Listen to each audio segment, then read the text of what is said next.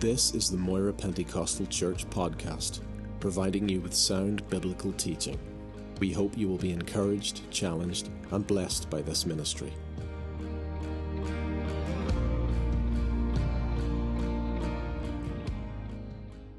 We want to go to Matthew's Gospel, chapter 16. This is part 2 of what we were looking at this morning. Well, it's a different subject.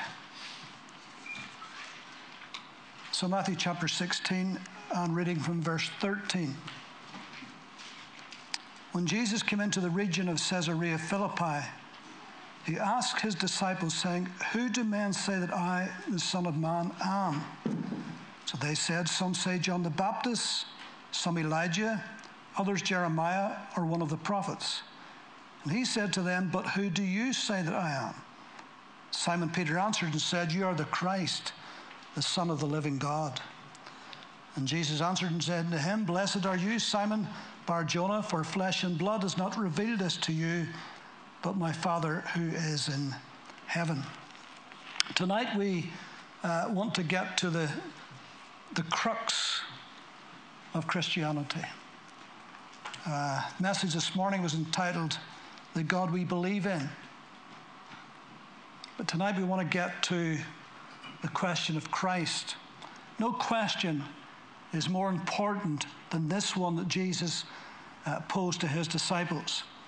Get this wrong, and then our whole foundation crumbles. It has been rightly said that the last battle of the Christian age, as was the first, will rage around the person of the Lord Jesus Christ. And this is what separates Christianity from all other religions. Jews, Muslims,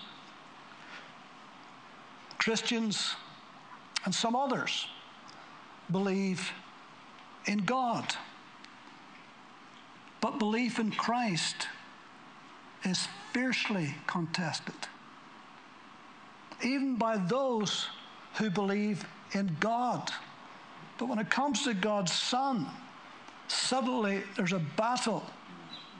And this distinctive makes Christianity completely unique. John 5:23, Jesus states, "If you do not honor me, you do not honor the Father." J.I. Packer,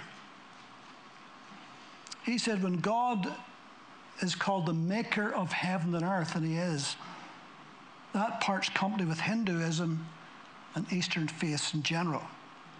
But by calling Jesus Christ God's only Son, that parts company with Judaism and Islam, and it stands quite alone.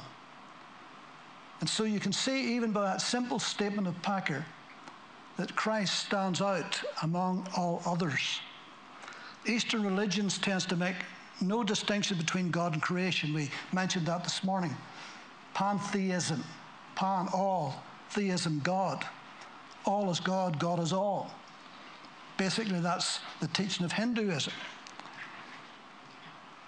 Judaism and Islam do not accept at all that Jesus is God's Son. And so immediately when we state that, we put ourselves apart from the world's two great religions, and we stand alone. Now, in a pluralistic society, that really is not acceptable, and it's become increasingly less acceptable. Christians are being told we must be more tolerable to other faiths. We must treat all faiths equally. Prince Charles, one of his titles, his royal titles, is Defender of the Faith, which he has changed to Defender of the Faiths. And so liberal theology demands that we accept all other religions as bona fide, the same as Christianity.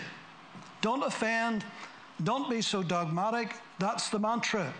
And so whether it's Buddhists or Hindus, Muslims, Jews, New Agers, whoever, everybody's just the same. And we're to treat everybody exactly the same. Their beliefs are as equal to yours, as important to yours. Christianity is no different. It's just a system of belief, and they're all the same. You believe what you want as long as you sincerely believe it. That's what we're being told today. And so we're getting a great diversity of beliefs, and our national cathedrals is holding faith services with all faiths.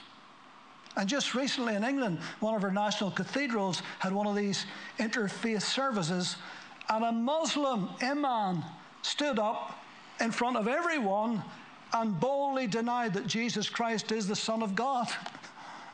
The cheek of it, the nerve of it, in a Christian church of all places. But that's what we're expected to accept. But how can we compromise in the one who said, I am the way, I am the truth, and I am the life, and no one can come to the Father except by me. Hallelujah. And so Jesus asked the question, who do men say that I, the Son of Man? And our answer better be like Peter's. You are the Christ, the Son of the living God. And again, to touch on what we said this morning, that didn't come by reason, it came by revelation. Jesus says, flesh and blood did not reveal this to you, but my Father who is in heaven. It's a supernatural revelation. So here then is what we believe. We believe that Jesus Christ is God's only Son. Now I like what William Barclay says. There's a lot of things William Barclay says, by the way, that I don't like. But he says some great things too. He says, when we think about this, that Jesus Christ is God's only Son, he says, belief enters the realm of history and time. When we are thinking of God, we are moving in the timeless spheres of eternity. But when we think of Jesus, we think of these historic events which are the basis and foundation of the Christian faith. In other words, if we're only thinking about God up there in those heavenly spheres and realms, that's one thing.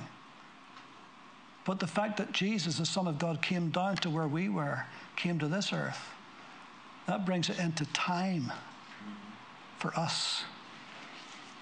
We believe in Jesus Christ. Jesus was his name. Christ was his title. Christ wasn't his surname. My name is David, my surname is Gowdy. But Jesus Christ is not a name and a surname, it's a name and a title. And the name Jesus was actually quite common in those days. It was a Greek form of the Hebrew name Joshua, which means God is Savior. So that part wasn't unusual, but it was his title, the Christ. His name describes who he is, Savior. He came to save us from our sins.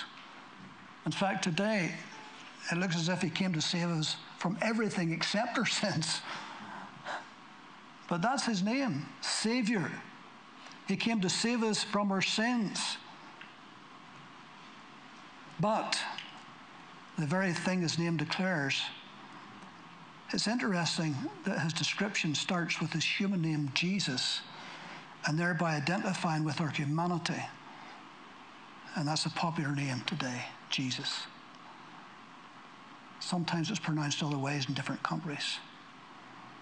So when we think of Jesus, we're thinking of his human name, his human personage. But when we think of Christ, then we're thinking of a title. The Greek word from which we get Christ is Christos. And it's the same, it's equal to the Hebrew word Messiah, the anointed one. And so if Jesus, if that name speaks of why he came, anointed speaks of how he came. He came as the anointed messenger, the anointed one, the Messiah, the Christ. In the Old Testament, there was 3 people who were anointed: the prophet, the priest, and the king. And by way of their office, the prophet was the one who stood before God on behalf of the people. The priest was the one who stood before God on behalf of the people, but the prophet was one who stood before people on behalf of God. The priest was the one who brought men to God. The prophet was the one who brought God to men. And Jesus was both prophet and priest. Hallelujah. As priest, he brought men to God. As prophet, he brought God to men. He's prophet and he's priest, but he's also king after the order of Melchizedek. And so Jesus stands out as very special, Jesus Christ, the Anointed One, the Messiah. He said, the Spirit of God is upon me. I am anointed to preach the gospel to the poor, and so forth. Lord. And this was a position he held. That was a title, the Anointed One. And it was so special that he said to Peter, he says, man didn't tell you that. It was my Father told you that by revelation, that I am the Anointed One, that I am the Christ, the Messiah. We believe that Jesus Christ is God's only Son. Now notice we stress only Son. Angels sometimes in Scriptures are called the sons of God. Men are often called the offspring of God. But Jesus alone is called God's only Son. Again, signifying that he's special. Angels and men are God's sons by creation. We, as believers, are God's sons by adoption. But Christ is God's Son by his very nature, by his very essence, because that's who he is. Hallelujah. Now, we can never or will ever be a son of God like Jesus is the Son of God. We are sons of God, but not like he is the Son of God, as much as cults will try to tell us different. Now, this is not some incidental matter I'm saying tonight. This is a very, very important distinction. And when it comes to Jesus Christ, all of the false religions, all of the false cults falter on this one thing. They're mistaken in many things, but all of them agree when it comes to Christ. All of them agree that he is not the Son of God. And so it's important that we understand this. Now, Jesus Christ's unique sonship has been the battleground for the Christian faith right since the beginning. Islam, Judaism, all flatly reject it. To a Muslim, you see, the notion that God having a son through a woman is blasphemy. Absolute blasphemy against Allah.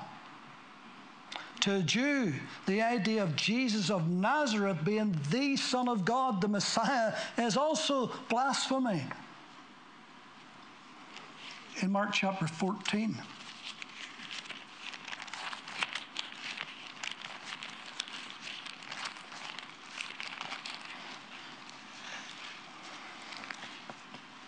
in verse 60, and the high priest stood up in the midst and asked Jesus, saying, do you answer nothing? What is it these men testify against you? But he kept silent and answered nothing. Again the high priest asked him, saying, are you the Christ, the Son of the Blessed? Are you the Christ, the Son of God? He's asking him very, very clearly. And Jesus equally clearly said, I am. Nothing could be more clear than that statement right there, that Jesus is the Son of God. Do you know there's people who say that Jesus never said he was the Son of God? Well, he just after saying it there, didn't he? He kept silent until he was asked that question, and he would not deny it. He says, I am, and you will see the Son of Man sitting at the right hand of the power and coming with the clouds of heaven. Then the high priest tore his clothes and said, what further need do we have of witnesses? You have heard the blasphemy. What do you think? And they all condemned him to be deserving of death. So the high priest knew exactly what he was saying, and to him it was blasphemy. He's saying, I am the Son of God. And that was blasphemy to him. One characteristic of all of the cults and false religions is this false teaching about the person of Jesus Christ in the light of historical Christianity. 2 Corinthians 11, the Apostle Paul warns about preaching another Jesus. Not the Jesus that's revealed in Scripture, but another Jesus. And the cults preach another Jesus. No matter how sincere they are, no matter how nice they are, if they come to your door, they're coming with another Jesus. Not the historical, biblical Jesus, but another Jesus. Not the Jesus in Scripture. Not the one who's the second person of the divine Godhead. Not the one who was God who became flesh. Not the one who came to this earth and who lived a sinful life and died the death on the cross for our sins. Not the one who rose 3 days later. Not the one who 40 days later went back to the Father. Not the one who sits right now at the right hand of God, who ever lives to make intercession for us. Not the one who's coming back from there, back to this earth again, to claim everyone who is his and to set up his kingdom on this earth. Jehovah's Witnesses. Jehovah's Witnesses believe that Jesus did not exist as God from all eternity, but instead was the first creation of Jehovah God. And before coming to earth, he was Michael the archangel, head of all angels, but not God. Mormons believe that Jesus was one of many gods. I'll talk a wee bit more about them just in a moment. I'm going to read you a couple of things out of some of their literature. Jehovah's Witnesses don't believe in the deity of the Lord Jesus Christ. They don't believe in the deity of the Holy Spirit. They don't believe in hell. And lots of things they don't believe that's in our scriptures. And they twist scriptures and have their own translation of the Bible. They very cleverly use a lot of what's in our Bible. They plagiarize a lot of the Holy Scriptures, but they twist certain words, especially when it comes to Jesus and his lordship. So they're very clever that way. The Mormons. We see the young men going about with their little bags, the elders. 2 years are out missionary work all over the world.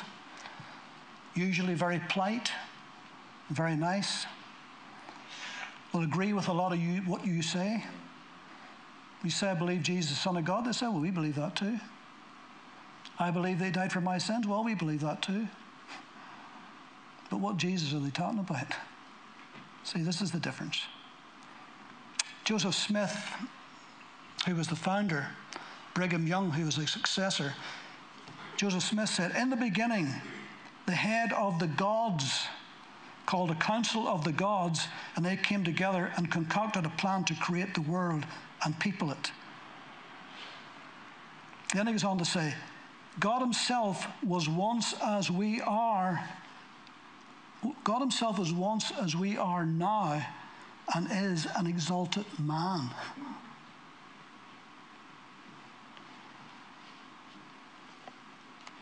And then further, the Father has a body of flesh and bone as tangible as man's. The Son also, but the Holy Ghost is not a body of flesh and bones, but is a personage of spirit. And then Brigham Young says, when our father Adam came into the Garden of Eden, he came into it with a celestial body and brought Eve, one of the celestial wives, with him. He is our Father and our God, the only God with whom we have to do. So in keeping with what we said this morning, who is God? Well, according to the Mormons, is Adam was God. And God was as we are now. It even gets worse than this. And then Brigham Young goes on to say, gods, plural, gods exist, and we had better strive to prepare to be one with them. Lorenzo Snow, a former president of the Mormon Church, said, as man is, God once was. As God is, man may become. So you can become a God just like God, who was a man, became God.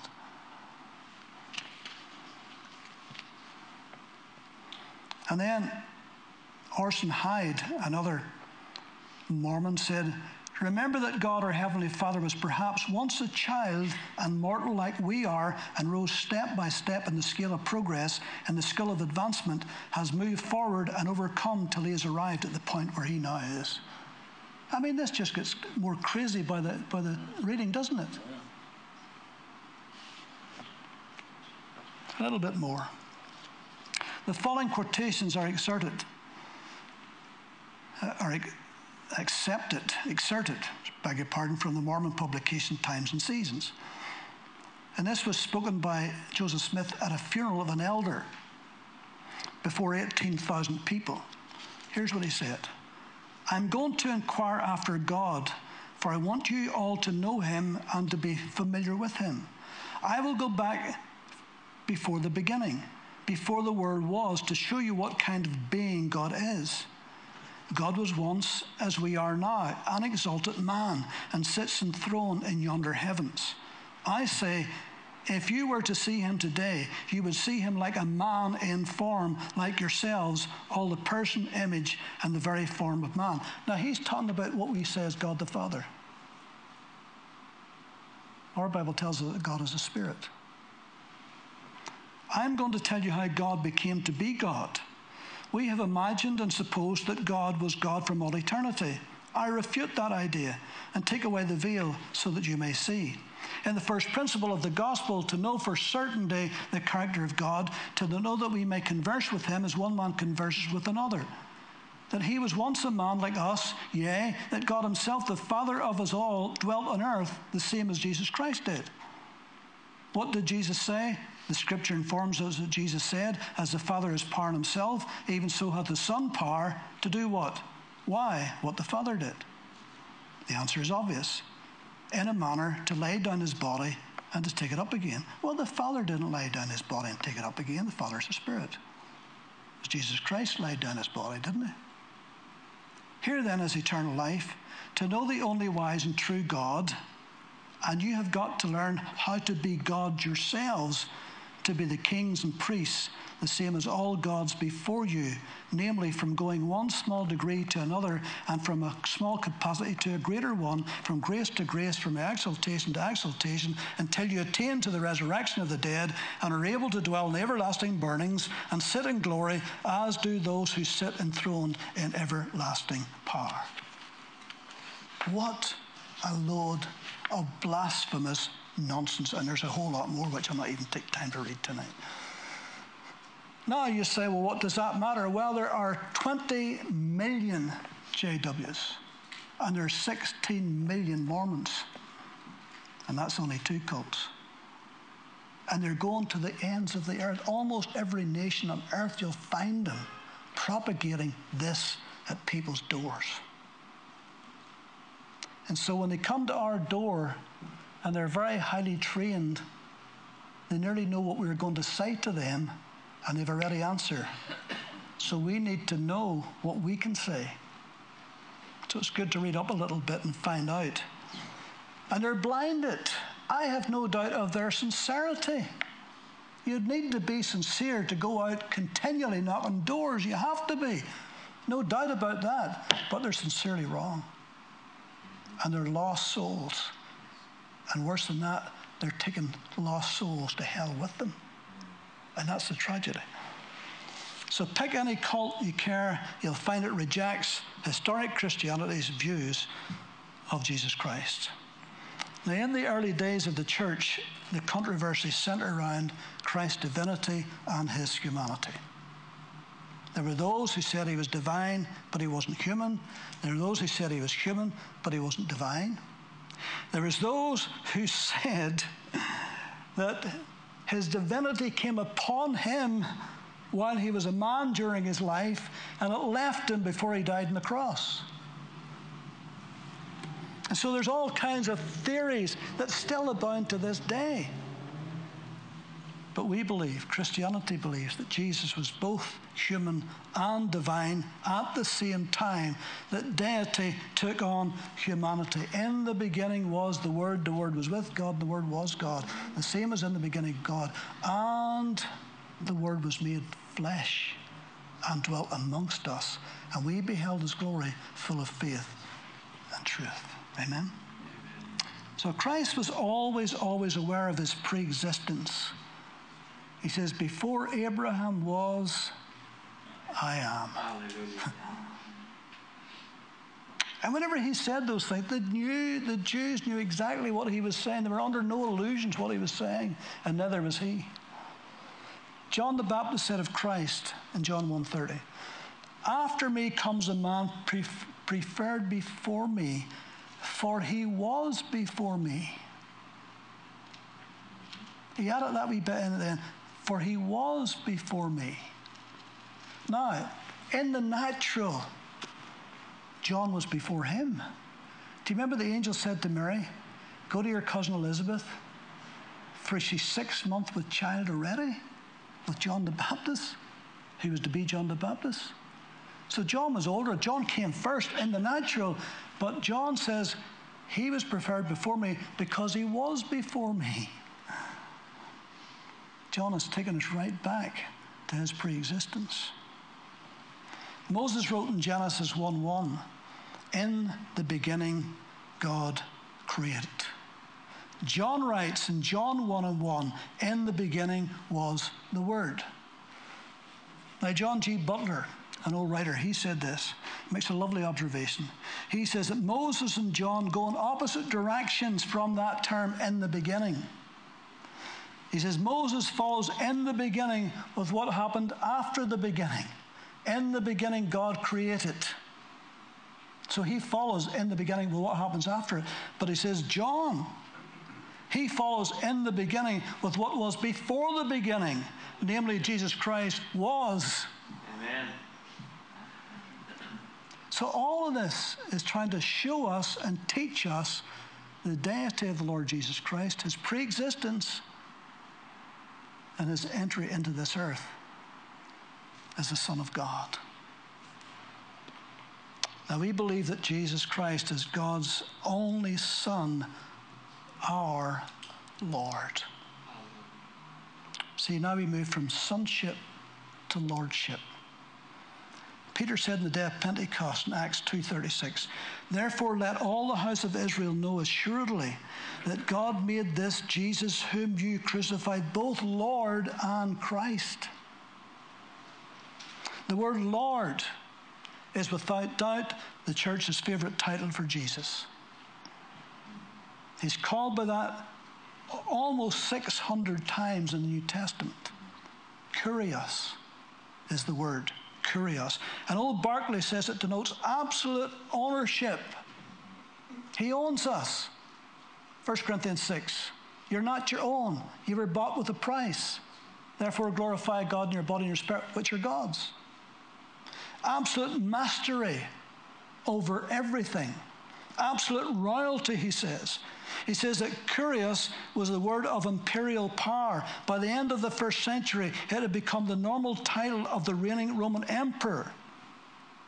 It was the word in which the highest power in the world knew was summed up.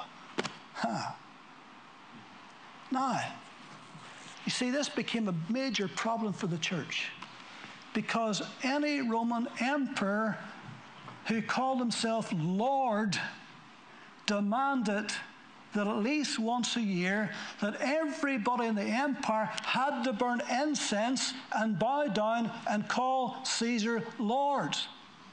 You can see how that's going to be a problem for Christians, isn't it? It was a problem for Jews too, but certainly going to be a problem for Christians because as far as they're concerned, there's only one Lord, and that's the Lord Jesus, not Caesar.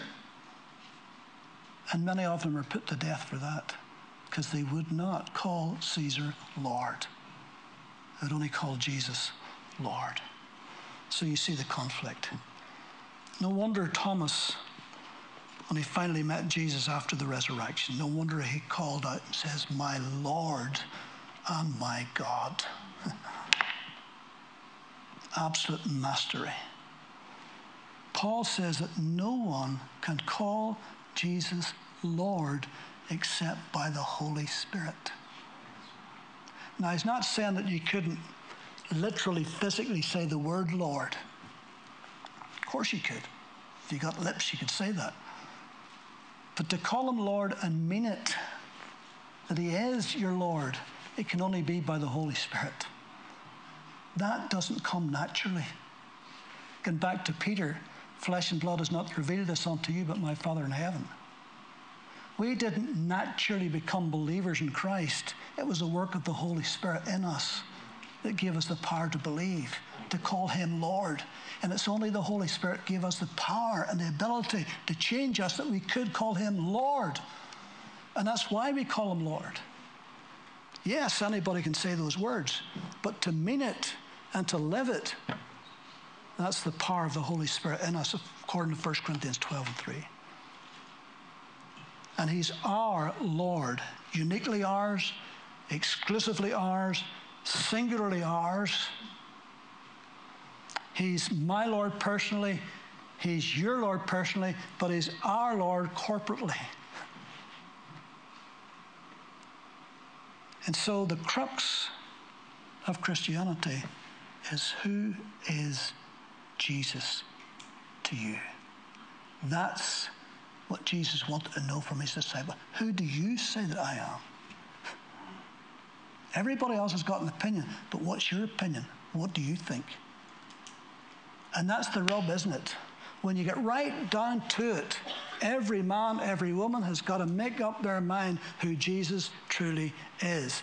Is he the Lord? Is he the Savior? Is he the Messiah? Is he the Anointed One? Or is he not? That's what it comes down to. And so thank God that he's been so gracious to us, that he came to us who were lost sinners, hopeless, helpless, far from God. And in his mercy, he came and he drew us to himself. And he gave us his precious Holy Spirit to reside within us, that we today can truly call him Lord and God and Savior and Christ and all those wonderful titles in the Bible that are attributed to Jesus. Amen? Amen. Let's pray.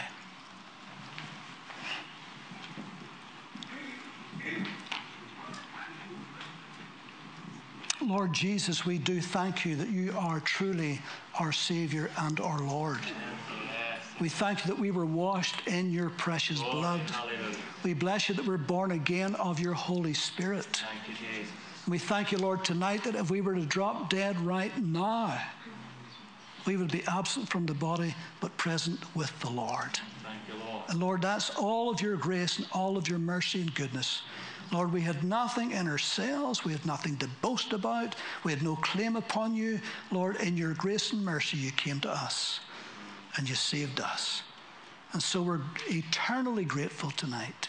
And we thank you for your precious life given for us and given to us and in us tonight. Help us by your Holy Spirit to live for the Lord Jesus Christ, the Son of God, and to exalt him in our lives, that men and women and boys and girls may see something of the Christ in us, the hope of glory. So we praise you and we bless you tonight in Jesus' name. Amen.